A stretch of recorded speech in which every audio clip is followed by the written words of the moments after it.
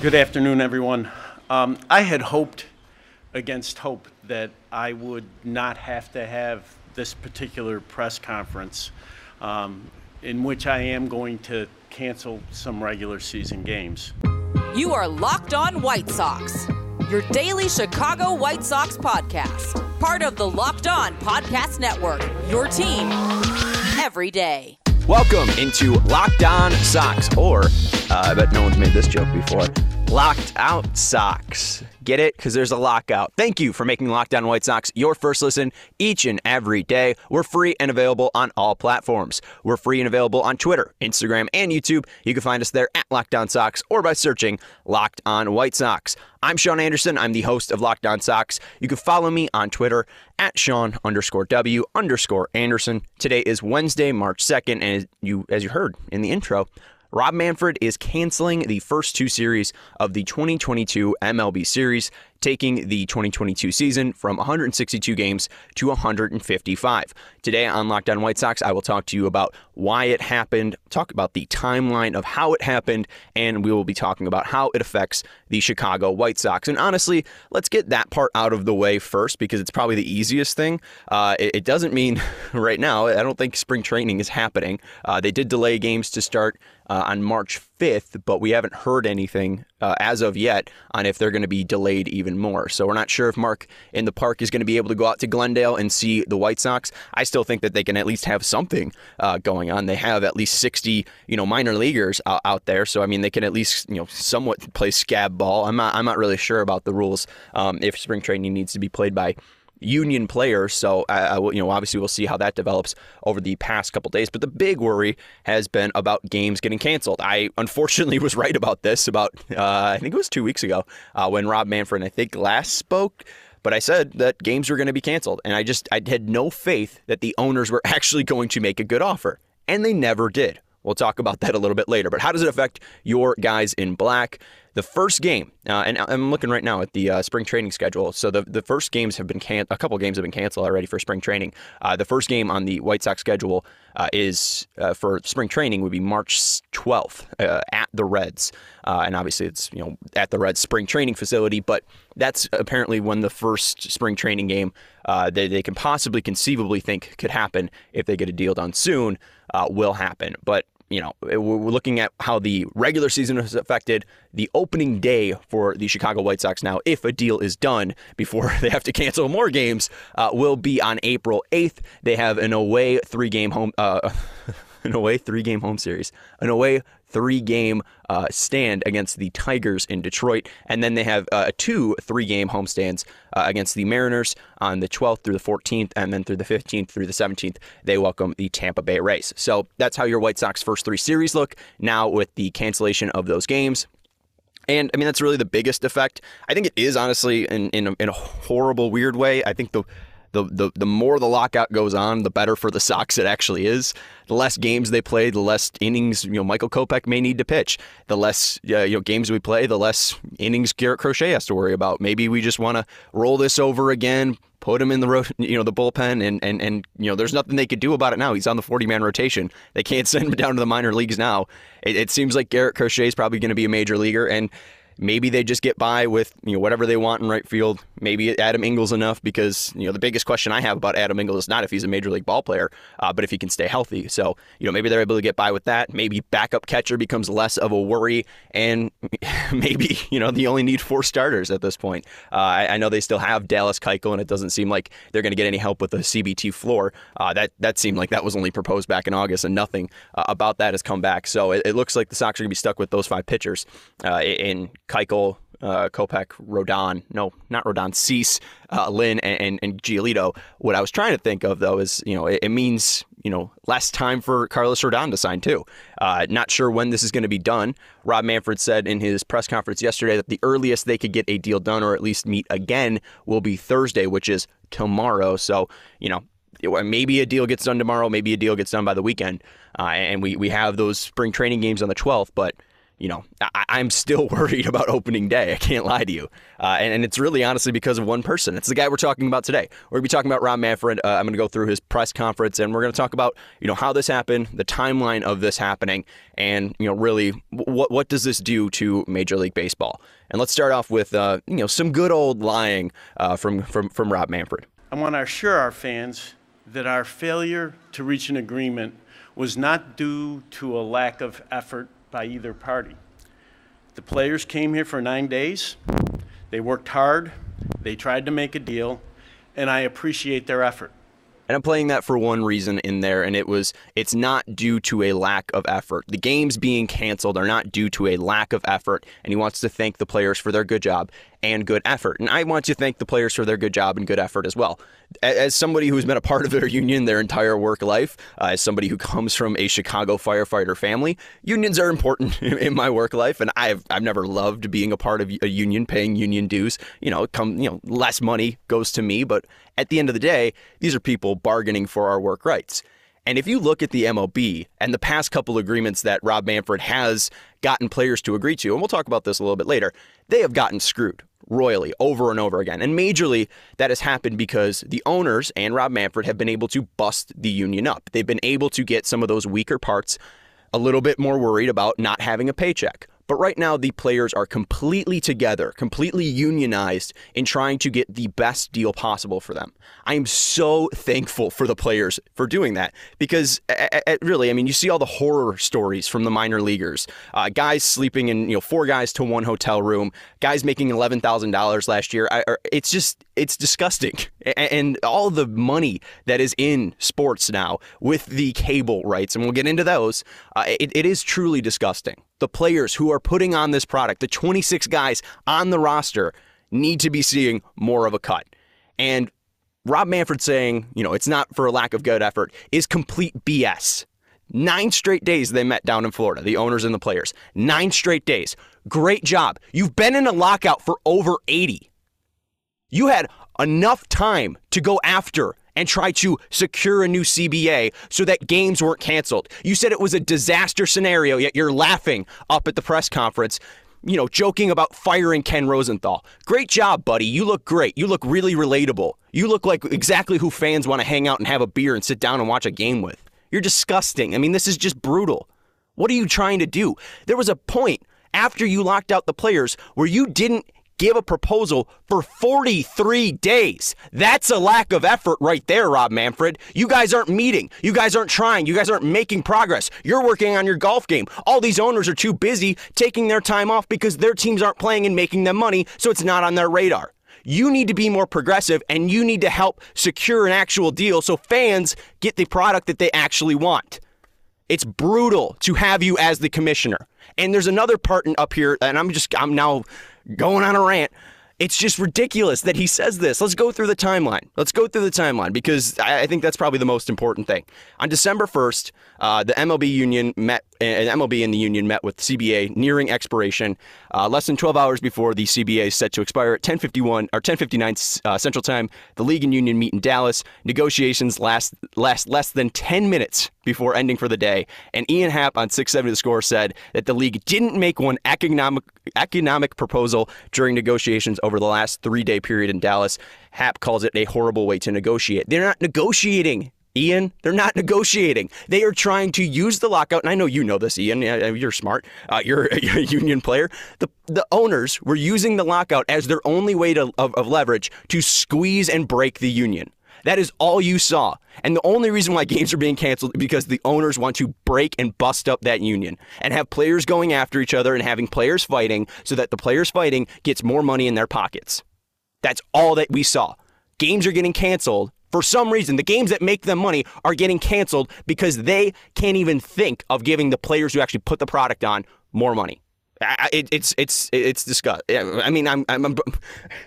I'm trying to not be biased. I'm trying to give you a timeline, and yet I'm giving you my bias because this is frustrating. I used to stand in my grandparents' basement at my fireplace, and I'm a left-handed hitter, and on the left side of the end of the basement was this stairwell, and probably about like 6 stairs or whatever. And there was a perfect opening where if I hit it at the right launch angle, at the right amount of power, it would go all the way down this long front hallway and hit the front door.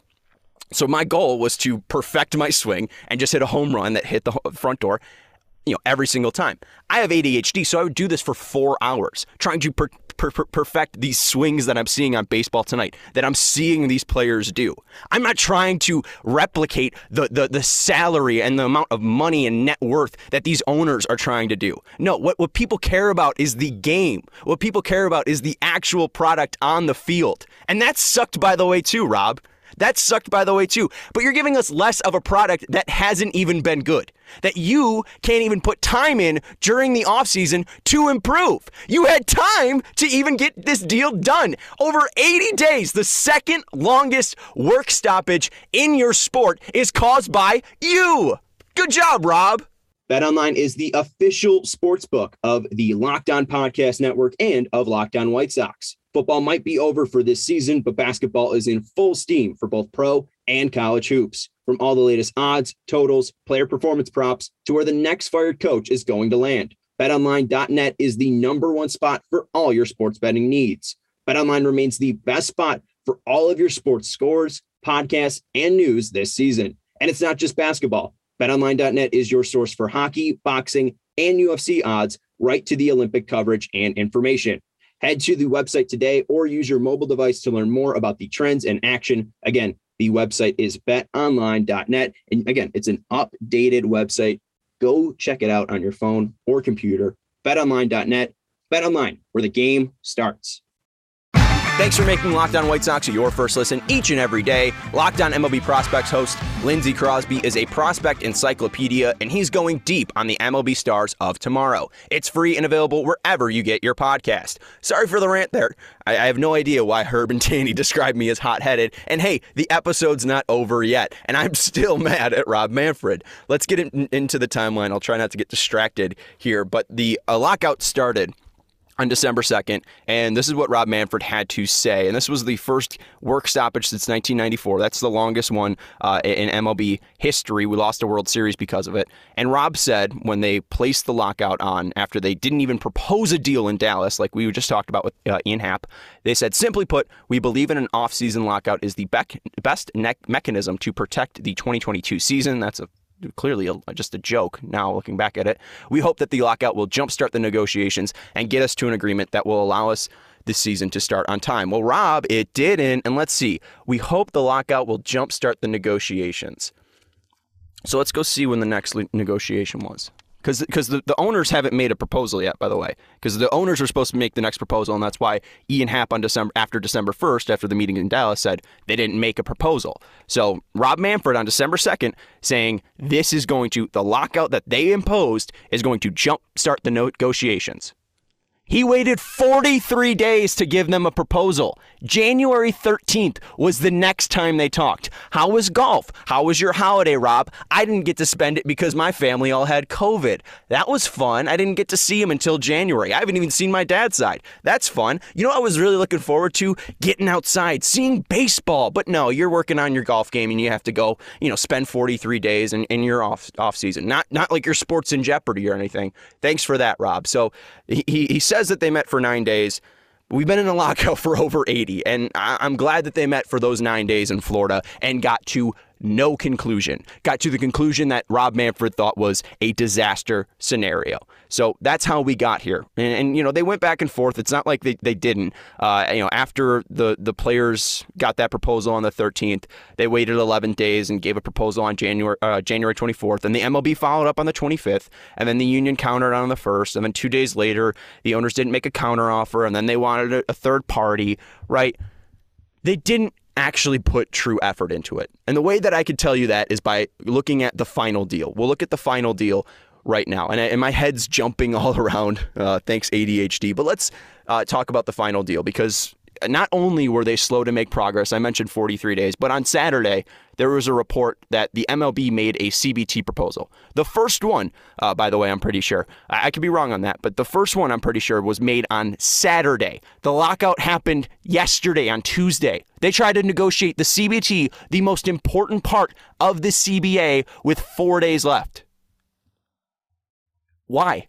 Why? Because they're trying to squeeze the players' union out. They're trying to make them feel like they can't live without 162 games. Because guess what? The owners, their pocketbooks can't survive without it. But the players, they know that the players who desperately need this money because it's their job are going to give up, and they're going to, fold and take whatever the owners give them. That's why all of this happened, right? But let's go into the final deal and how far apart they were, because not only were they just slow to make a deal, they were extremely far apart. This is from Jeff Passan, and these are comparing the MLB's final offer, their previous offer, before the MLB gave the MLBPA their best and final offer. And the MLBPA described it as as the MLB described it as their best and final offer. It's a bunch of semantics. Rob Manfred said they never said best and final offer, but right now, they're not negotiating. It seemed like their final offer, because after they offered that and the players said no, games got canceled. So, I mean, in all, it is their best and final offer. But this is how far apart they were. In the first year of the CBT threshold, and the CBT threshold is the competitive balance tax. Rob Manfred later will tell you that that's what keeps the game in check. But the competitive balance tax just basically gives teams a salary cap. And if they go over that threshold, that first threshold, they start getting taxed at a percentage. Then there's another threshold, the second level of the CBT, they get taxed even more, right? It's to limit spending so smaller markets, can still compete. It's a way for the game not to have money in it, because of course money would hurt a game. Money would hurt a sport is what I've learned the owners believe. But in the first year of the CBT threshold, the MLBPA and the MLB difference was $18 million. We're already starting off with nearly a $20 million difference. Then in the second year of the CBT threshold, the difference was $24 million. In the third year, it was $30 million. In the fourth year, $32 million. And in the fifth year, $33 million. So they were just on the CBT alone, off by at least, at the lowest point, $18 million. And at the biggest point, they were off by each other's numbers by $33 million. So that's not even, and they've been negotiating for over 80 days. Like, how can you still be this far off and not know what the other one wants to understand? And also, too, one thing that Rob Manfred said was players, they got rid of qualifying. I think they agreed to get rid of the qualifying offer. So if you lose a player to free agency, you don't get a draft pick. You should either sign them or lose them, or you're going to have to trade them. And he said that players have wanted that for decades. And it's like, I'm not a negotiator. I'm a podcaster in my car. And sorry, Tegna, for the swear. I'm not bleeping that one. But with this, right, I'm a podcaster in my car. But I can at least, I think I understand the art of the deal or whatever. You've known for decades, Rob Manfred, who has been the negotiator, the key negotiator on this for years, you know that they wanted to get rid of the qualifying offer. So why wasn't that one of the first things you went after? You guys, I think all of you wanted the universal DH. Why wasn't that agreed to well before January? There could have been smaller moves made, and there could have been bigger progress. And you guys could have met for those 9 straight days in spring training and just talked about the CBT. But you didn't, and that's why you're over $100 million apart on the CBT alone. And then they're about $55 million on the difference between players for pre-arbitration. So that's like, Chris Bryant, right? When Chris Bryant was winning Rookie of the Year and MVP, he was making like under $1 million. The players want more money to go to those players if they're, getting paid, so little, but they're performing and helping their team win. The difference between that pool for money for those young players was $55 million, and the players for the next 4 years after 2022 wanted $5 million in an increase. So they were $55 million apart just in year one. And then for the following 4 years, they were $25 million apart. And then finally, for the minimum pay, which was another big thing for the MLB, the minimum pay, they were about $750,000 off on that one. So they were closest there. The owners wanted to have an increase of minimums from $675,000 to $700,000, moving up $10K a year. And then the minimums the players wanted was $725,000, going up $20 a year. So, I mean, even then, too, I didn't even do the math on the following year. So they weren't even close. And there was no incremental progress ever made by the commissioner and by the owners and by the players. There was never a truly good faith offer by the owners, in my opinion. Locked On White Sox fans, if you've been listening over the past month, that I've been talking a lot about the Puffs, one of Built Bar's best tasting bars. But something new for them this month is a new flavor, white chocolate cookies and cream. And I'm looking at the macros right now at built.com, 130 calories, 4 grams of sugar, 4 net carbs, and 17 grams of protein. You compare that to a candy bar, which usually has 240 calories, 30 grams of sugar, and dozens of net carbs. And as somebody who's had Built Bars before, I love the taste of them. If I'm going for a treat, I'd rather take something like that, which is healthier, which has less calories, less sugar. It's better for me. I'm excited to grab a Built Bar. That's because at Built Bar, they're all about taste. They make it taste delicious first, then figure out how to make it healthy. And I don't know how. I don't know how. I'm telling you, they make it work every single time. I'm salivating thinking about the white chocolate cookies and cream bar right now. Go to built.com, use promo code LOCK15 and get 15% off your order. Again, try the new white chocolate cookies and cream bar, or try the Puffs. Again, they're puffy, they're marshmallowy, they're fluffy, they're a treat, they're great. Use promo code LOCK15 at built.com for 15% off your order. Locked On White Sox fans, it's time for me to talk to you about my good friends over at Rock Auto. They made a good friend out of me over the past month. I went into my local, auto parts store. I told the guy behind the desks that I needed a windshield wiper pump, and he took, forever. I don't know if the computers that they have from 2003 that are all sun faded just are too slow. Maybe it was the system, but also it's like, I'm very good at computers. I can go to rockauto.com and save 30%, 50%, even 100% more for the same parts from that chain store that I walked into. I looked at the windshield wiper pump that I paid $30 for in that parts store, $11 on rockauto.com. And they're a family business. They're serving do-it-yourselfers for over 20 years. And, that would have came in great. I have a do-it-yourselfer in my grandpa. I could do it myself. I can buy him the part, and then I could go bring it over, tell him what's wrong with my car, and he could fix it. And I can save money. Go explore their easy-to-use website today to find the solution to your auto parts need. Go to rockauto.com right now and see all their parts available for your car or truck. Right, Locked On in their How Did You Hear About Us section box so they know we sent you. They have an amazing selection, reliably low prices, and all the parts your car will ever need. rockauto.com. Don't forget to join us on Friday. We're going to have a Sporkle quiz for you, and I'll be talking about the White Sox bullpen in comparison to the rest of the AL Central.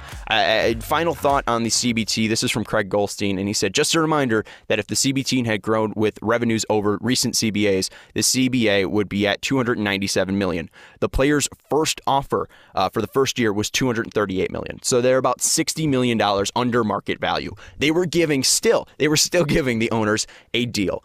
And unfortunately, to keep up my good mood, let's go to more Rob Manfred, and let's hear him empathize with the fans. The clubs and our owners fully understand just how important it is to our millions of fans that we get the game on the field as soon as possible. Our owners and I want the game on the field as soon as possible. That's a lie, Rob, because you canceled games. That's a lie, Rob, because you waited 43 days in December and January to respond. That's a lie. That's a lie. Stop lying, Rob. Thank you. And just to talk about more background on how owners think. This is from October 10th, and this is before a lockout even happened. And this is our own Jerry Reinsdorf in an interview from NBC Sports Chicago. And he said, look, these deals get made the last week. It's the same thing with players' contracts and arbitration. They all settle the last day because they need to get paid. That's the thought process for all owners, not just Jerry, for all owners. If it wasn't for all owners, we wouldn't be in a lockout right now. We wouldn't be canceling the first two series. So the owners thought, all of the collective owners, and Jerry gave us the words to put it, or at least the idea and the thinking behind it. They thought that the players, because of the deadline that they fake set on February 28th, were going to fold and crumble like the union has always had. Thank you, players, for not doing that. And then the MLB were like, oh, we'll give you a little bit of wiggle room. We're going to leak to the media that negotiations are going well and we're going to extend the deadline. You go and look at the offers made on March 1st, like, insulting. It's insulting how little they actually made progress over those 9 days that they were meeting in person. It baffles my mind. And really, I mean, Jerry thought, and I think all the owners thought, that they truly were going to be able to wait until the last second and just pin those players down and they'd get 162 games. And yet here we are. And that's honestly, in my opinion, because of Rob Manfred. And let's go celebrate Rob Manfred's worst 50 seconds of the day yesterday on Tuesday, March 1st. I think that it's important to look at the pattern of increases in the CBT thresholds over the last several agreements. And I think the proposal that we made is right in line with the type of increases we've seen in the past. I think you also need to remember that the last 5 years been very difficult years from a revenue perspective for the industry given the pandemic. So, this is, and last, look, we have a payroll disparity problem. And to weaken the only mechanism in the agreement that's designed to promote some semblance of competitive balance is just something that I don't think the club group is prepared to do right now. Rob said it's important to look at the patterns of increases over the last several agreements. And Rob, it is important, and I don't know why you're missing it, because the players have continually gotten screwed by the last agreements. And this time, they are done being screwed. They finally realized your tricks. They realized your playbook, and they just called a counter. They just called your bluff. And yeah, you did cancel games. But do you know who really that only upset more? Was the fans. The players are emboldened more than ever. And the last thing that this is going to do, canceling games, is going to want them to fold. Yeah, they might just lose money. You're going to lose money too. All those owners aren't getting games. If the players don't get paid for 2022, then the owners aren't getting paid for 2022.